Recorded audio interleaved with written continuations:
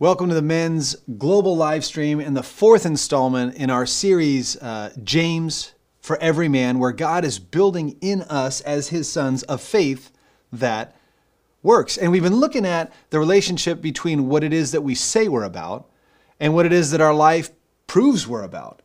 Remember, for the follower of Jesus, it's never faith or works. It isn't that our faith is created by our works, it's revealed by our works. The truth that our lives will put on display what it is that we really believe. And this week, James is going to continue his encouragements and his challenges for us. So let's jump right in. There was a study, which was an experiment really. It was conducted in the early 70s by a psych professor at Stanford University. And the basic test was this. A kid was sat down in a room and presented with a choice. See, a single marshmallow was set down in front of them, and they could either have it right then, they could eat the marshmallow, or they could wait for a better treat. So they ran this study through a lot of children, but what was interesting is that they followed the study up. They followed these kids through life. And what was interesting was what was shown by the two groups that were formed, those that ate the marshmallow now and those that waited for something better. And what's interesting is not what happened to those that grabbed the marshmallow. I mean, it wasn't a one-for-one that these kids' lives fell apart or that they just showed a lack of self-control in all things. That wasn't the case at all. What was interesting was the correlation they found between the children who were willing to wait. In their studies, they found, as a whole, these children had better SAT scores. They had higher educational achievements across the board. Most were even more physically healthy than those in the other group, and there were several other life measures showing similar outcomes.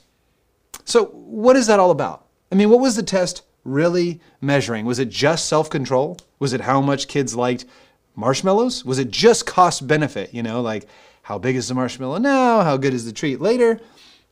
I think what they were really measuring was, could these children hold in tension two different and competing sets of desires? Could they sit in the tension of what they wanted right now, that marshmallow, versus what they knew would be better if they could wait for the future? Well, in chapter 4, James is speaking to the dispersed believers, and he's going to instruct us on a similar lesson. But it's not just a lesson about rewards or about the power of delayed gratification or even patience. We're going to see how we, as followers of the Lord Jesus, can live in the tension between what we desires and what God desires for us. Living according to our own flesh and what it is that we want, or according to God's Spirit. Living for the moment versus living for the future. For what we can see versus what is unseen. It's that tension that we're going to unpack today. So let's jump right in. Chapter 4, this is James' letter to the large church in Jerusalem. Beginning in verse 1, this is God's word. I'll be reading from the New Living Translation. What is causing the quarrels and fights amongst you?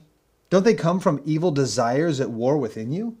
You want what you can't have, so you scheme and kill to get it. You're jealous of what others have, but you can't get it. So you fight and wage war and take it away from them. Yet you don't have what you want because you don't ask God for it. And even when you ask, you don't get it because your motives are all wrong. You want only what will give you pleasure.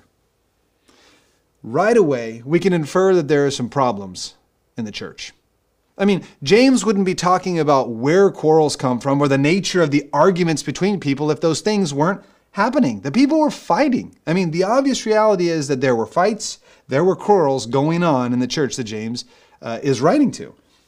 So James asks a rhetorical question about where do they think these things actually come from?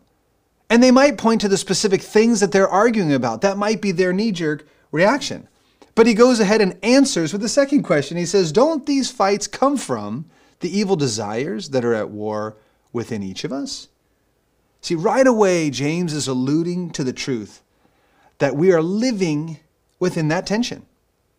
That there are things going on inside of us that are working their way outside of us, that our earthly and our fleshly desires are literally at war with the things that the Spirit is trying to create in us. That internal tension is having outward expression. James is reminding them that this is where everything goes bad. Do you remember back in chapter 1, James reminded us that temptation doesn't come from the external stimuli. You don't blame it on the things that are around you. He reminded us that temptation comes from inside of us, that we have evil desires within us. And he's now saying that not only does our own sin, when we're tempted, start inside of us, he's saying your problems between you and other believers begin within you. The quarrels between us begin inside us. The quarrels between us really begin inside each of us. Relationships are an inside-out game. What's inside comes out when we're in relationship with somebody else. The problems that we have between the people God's placed in the spaces and places in our lives, the context that we occupy, really begin in each of us. And he's not just talking about major disagreements. I mean, differences in worldviews and large opinions and things like that. He's talking about the everyday, ongoing, backbiting, gossiping, bickering, fighting that goes on every day. He says all of it is a heart issue. And James is telling them that I'm not just looking for you guys to shake your head and go, you know what, that's true, James.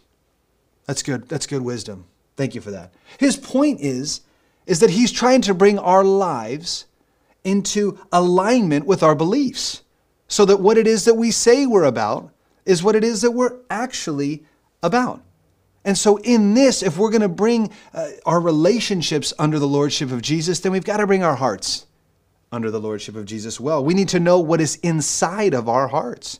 We need to become students of our own heart. Scripture tells us to, above all else, guard our heart, right? For it's the wellspring. Out of it comes all of our life. We do well to know what it is that's going on inside of our hearts. Remember, James had instructed us last time that the words we speak really reveal what's going on inside of our hearts. And we need to know where we are most apt to fall to our own sinful desires. And then we need to let the Spirit deal with those things. Why? Well, because when the Holy Spirit starts to control our lives, things start to look differently. If the flesh is controlling my life, and that's creating problems between me and my brothers and sisters in Christ, then what happens when the Spirit controls my life? Well, the Spirit brings something new. My flesh repels. The Spirit attracts. And the Spirit will always create peace with God and peace with one another. Peace with God and each other. Through the Spirit, we find unity. Right? The flesh causes division. Like we said, the flesh wants to repel. It wants to put away because the flesh wants to take. The Spirit of God brings unity. That's what He does. He brings peace. Christ brought peace between us and God once and for all on the cross. But now you and I have to choose to walk in the Spirit if we're going to experience that ongoing peace with each other, moment by moment and day by day, in a real and kind of an ongoing way. Look at how James breaks it down, how our fleshly desires start to work themselves out. He says this in the text. He says that we want stuff we don't have, so we scheme and we kill in order to get it. And the word there for desire in the original Greek is the word epithumeo.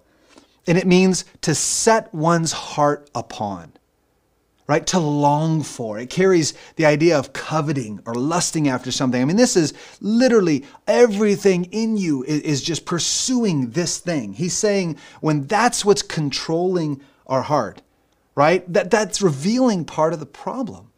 When the things that we see, right? When we allow our eyes and through that our own appetites, right, to then start to direct our hands, it's not going to lead us in a good place. When we're driven by our appetites, right, we're losing that battle, that tension that we talked about between living according to the flesh or living according to the Spirit. We start losing when we start living according to our appetites. And you know what immediately happens? We start to sit and we start to compare what it is that we have and what it is that those around us have. He says that there are things that you want that you don't have. Most often because you've noticed there are people in your life that have things that you don't have. But here's the problem. comparison will never lead to contentment. Comparison will never lead you and I into contentment. It can't, because there's only two possibilities. One, I have less than you, and so my heart is moved to jealousy and envy. Or I have more than you, and my heart is moved to pride and arrogance. It's a losing game either way, all the time, every time. And yet, marketers, advertisers have created the ultimate demand. They've sold you and I the ultimate product: discontentment. Discontentment. You need a newer or a bigger or a faster or a shinier or a nicer fill in the blank.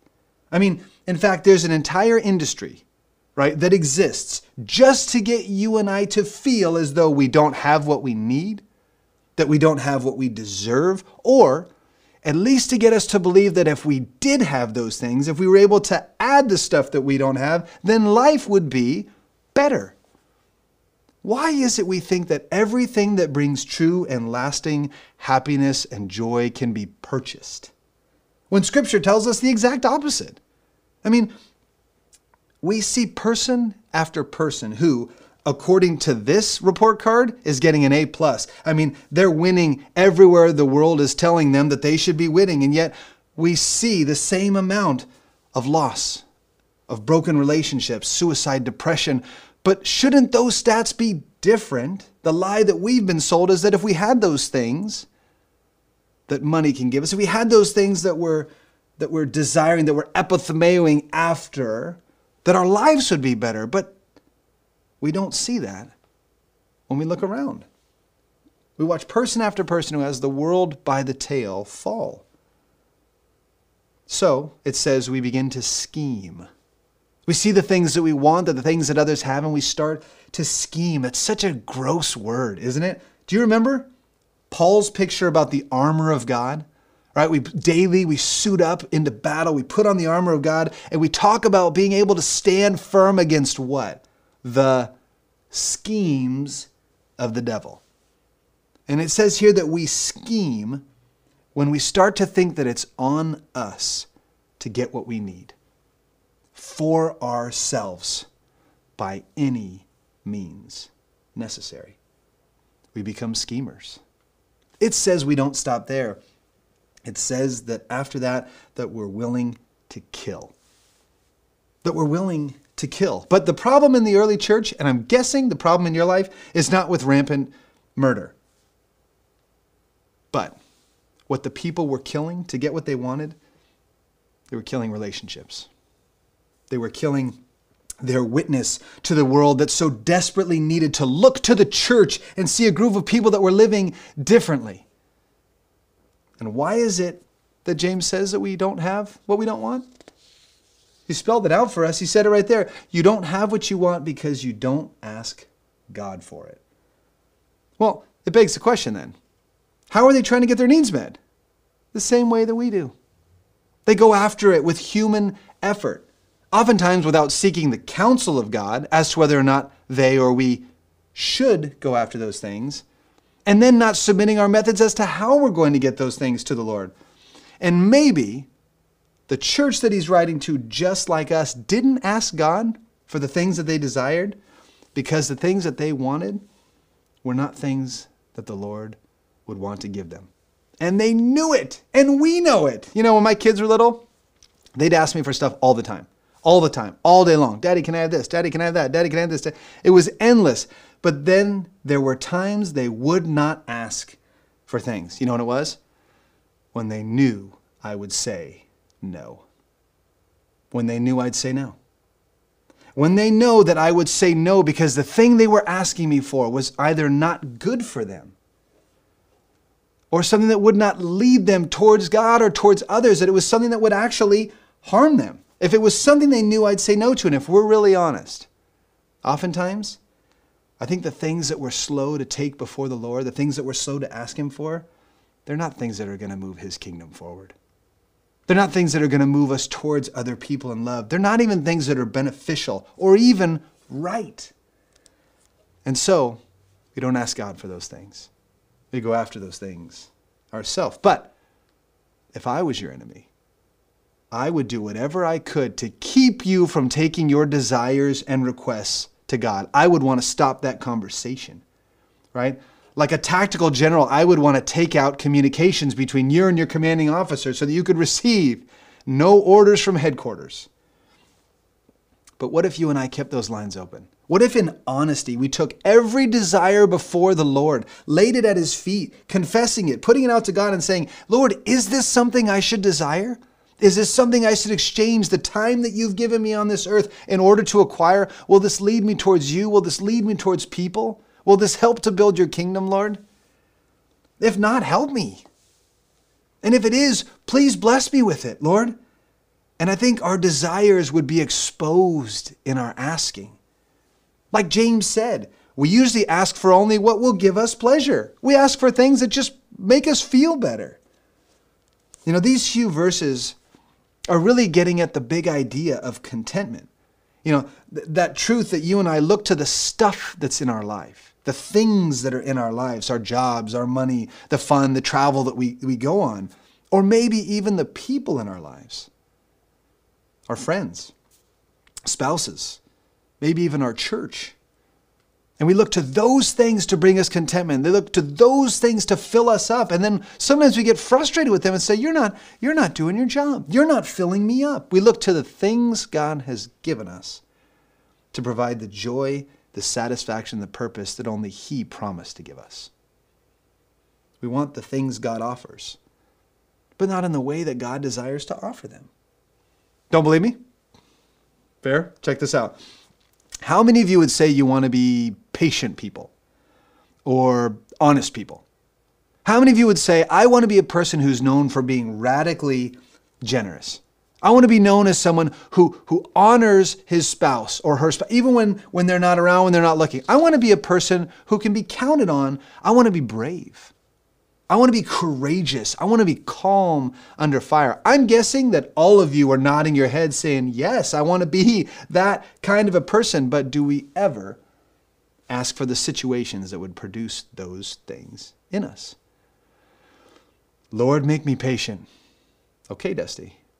But that means that you're going to have to wait, that you're going to have to persevere, and that you're going to have to trust me.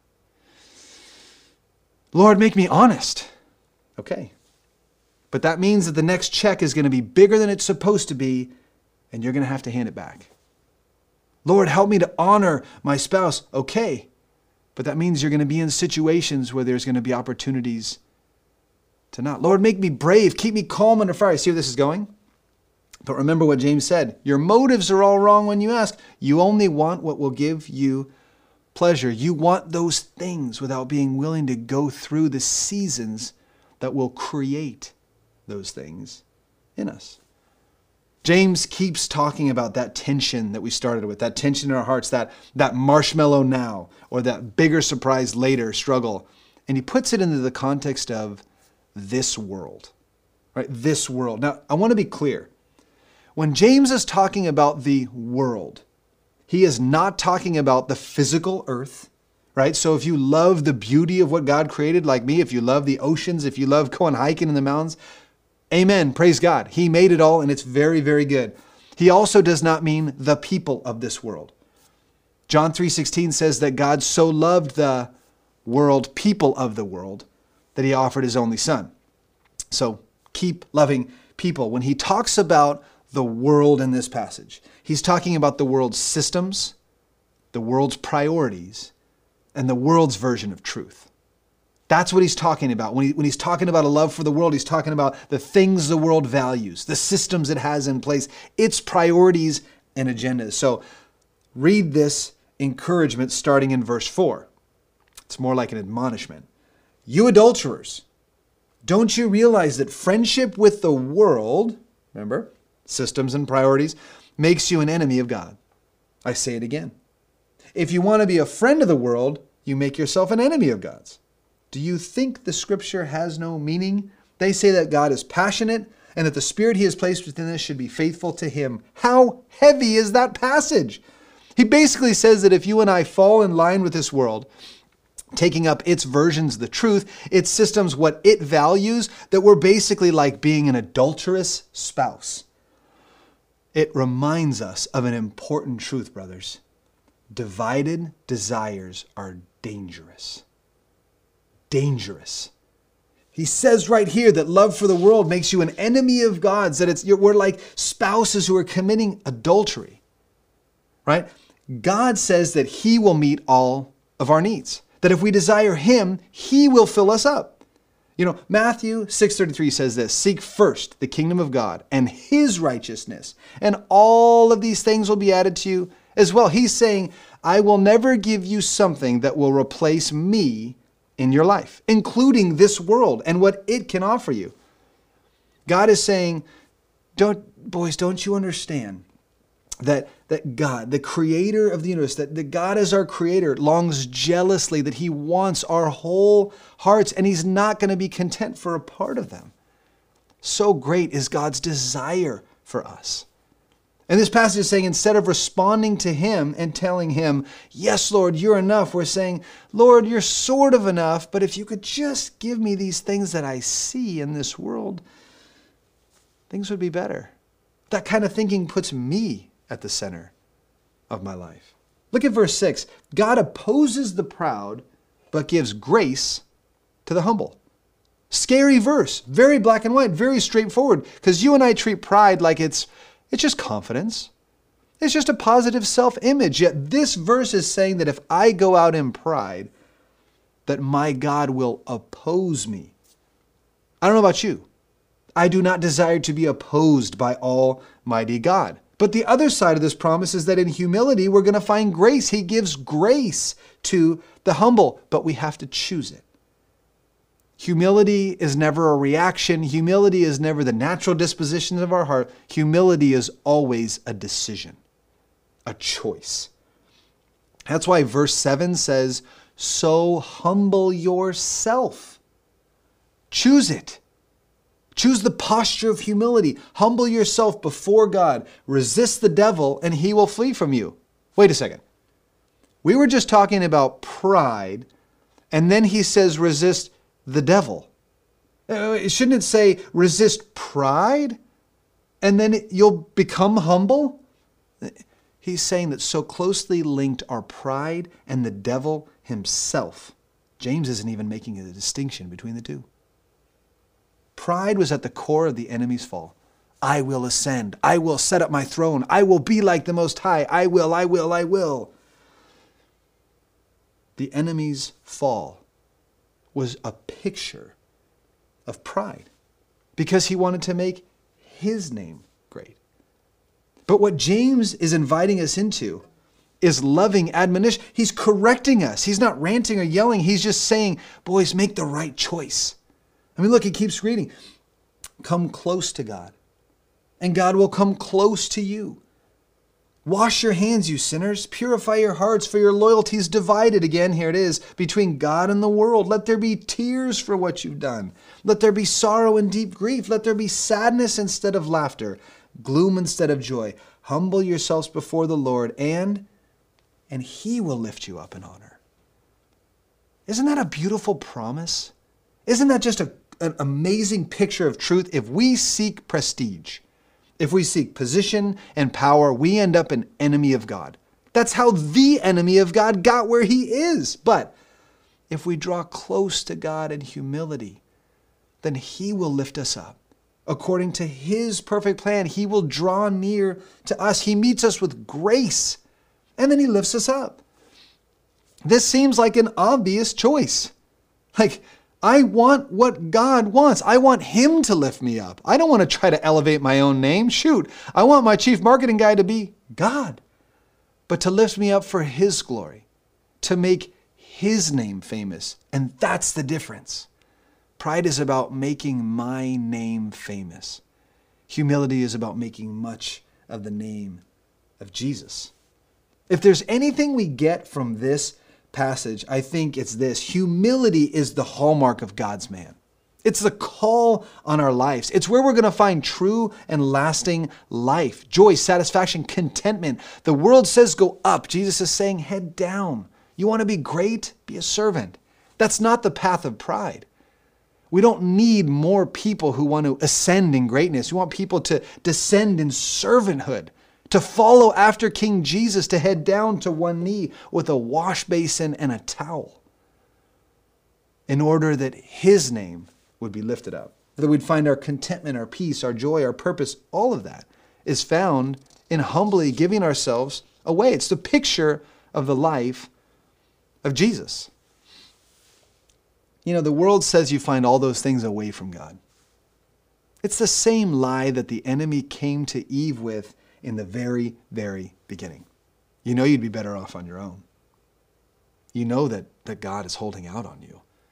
There's real life apart from him. Don't trust what he said. Did he really say? Trust your own voice. You know your desires and your needs better. God, He's holding back. True life is found away from him. Come on over here, Eve. Take my hand, I'll show you. And where has the enemy left us?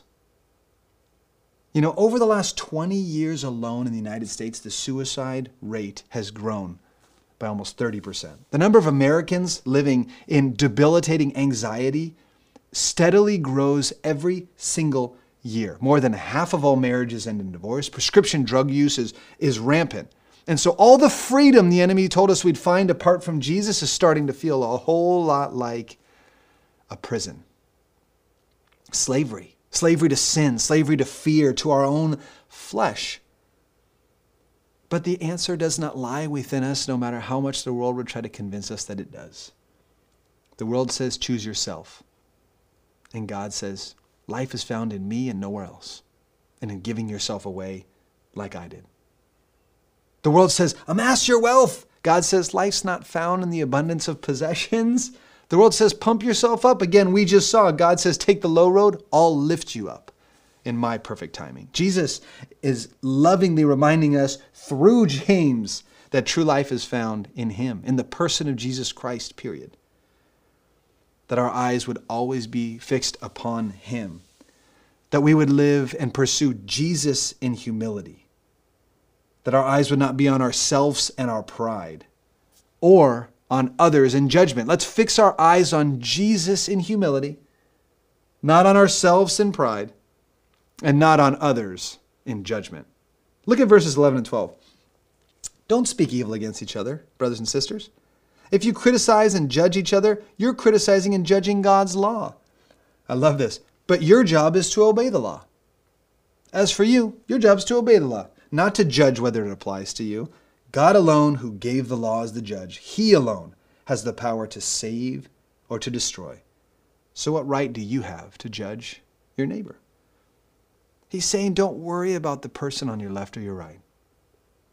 He says, I want you to keep your eyes fixed on me.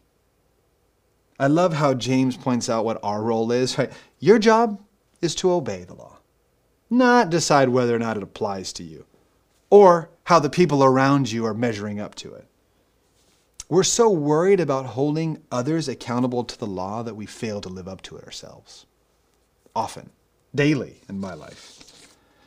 And I love it. James closes out chapter 4 with just a gauntlet for us as God's men, right? So strap up, boys. He's gotten at the sins of pride, of judgment. He's talked about envy, and he's talked about others in this passage. But then he attacks a sin that, unfortunately, is rampant among God's men today. The sin of apathy. Look at verse 17.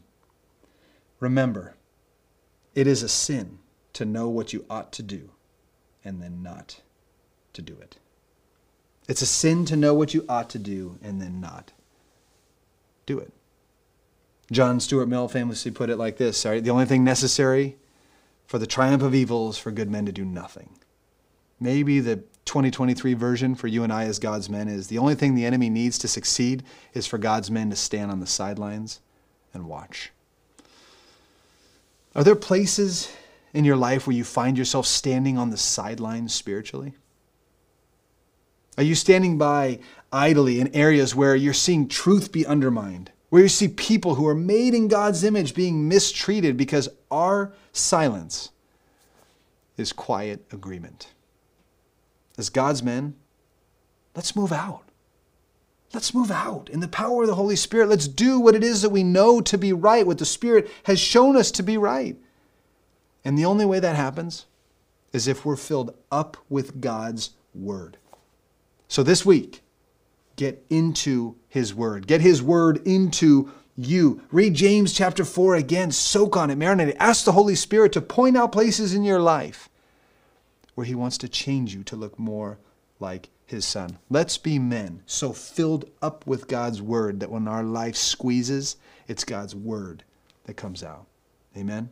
Let me pray for us. Heavenly Father, thank you for the truth of your Word.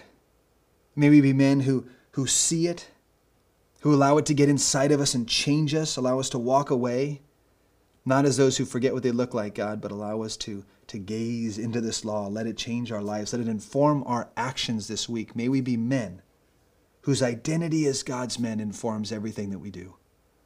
Move us out in love to the people that you've surrounded us with, Lord. May we be men who love the people of this world, but not the systems of this world, not the lies being perpetuated by this world. May we move out in love for this world, Lord, that people might see you and know you and place their faith in you. In Jesus' name, amen.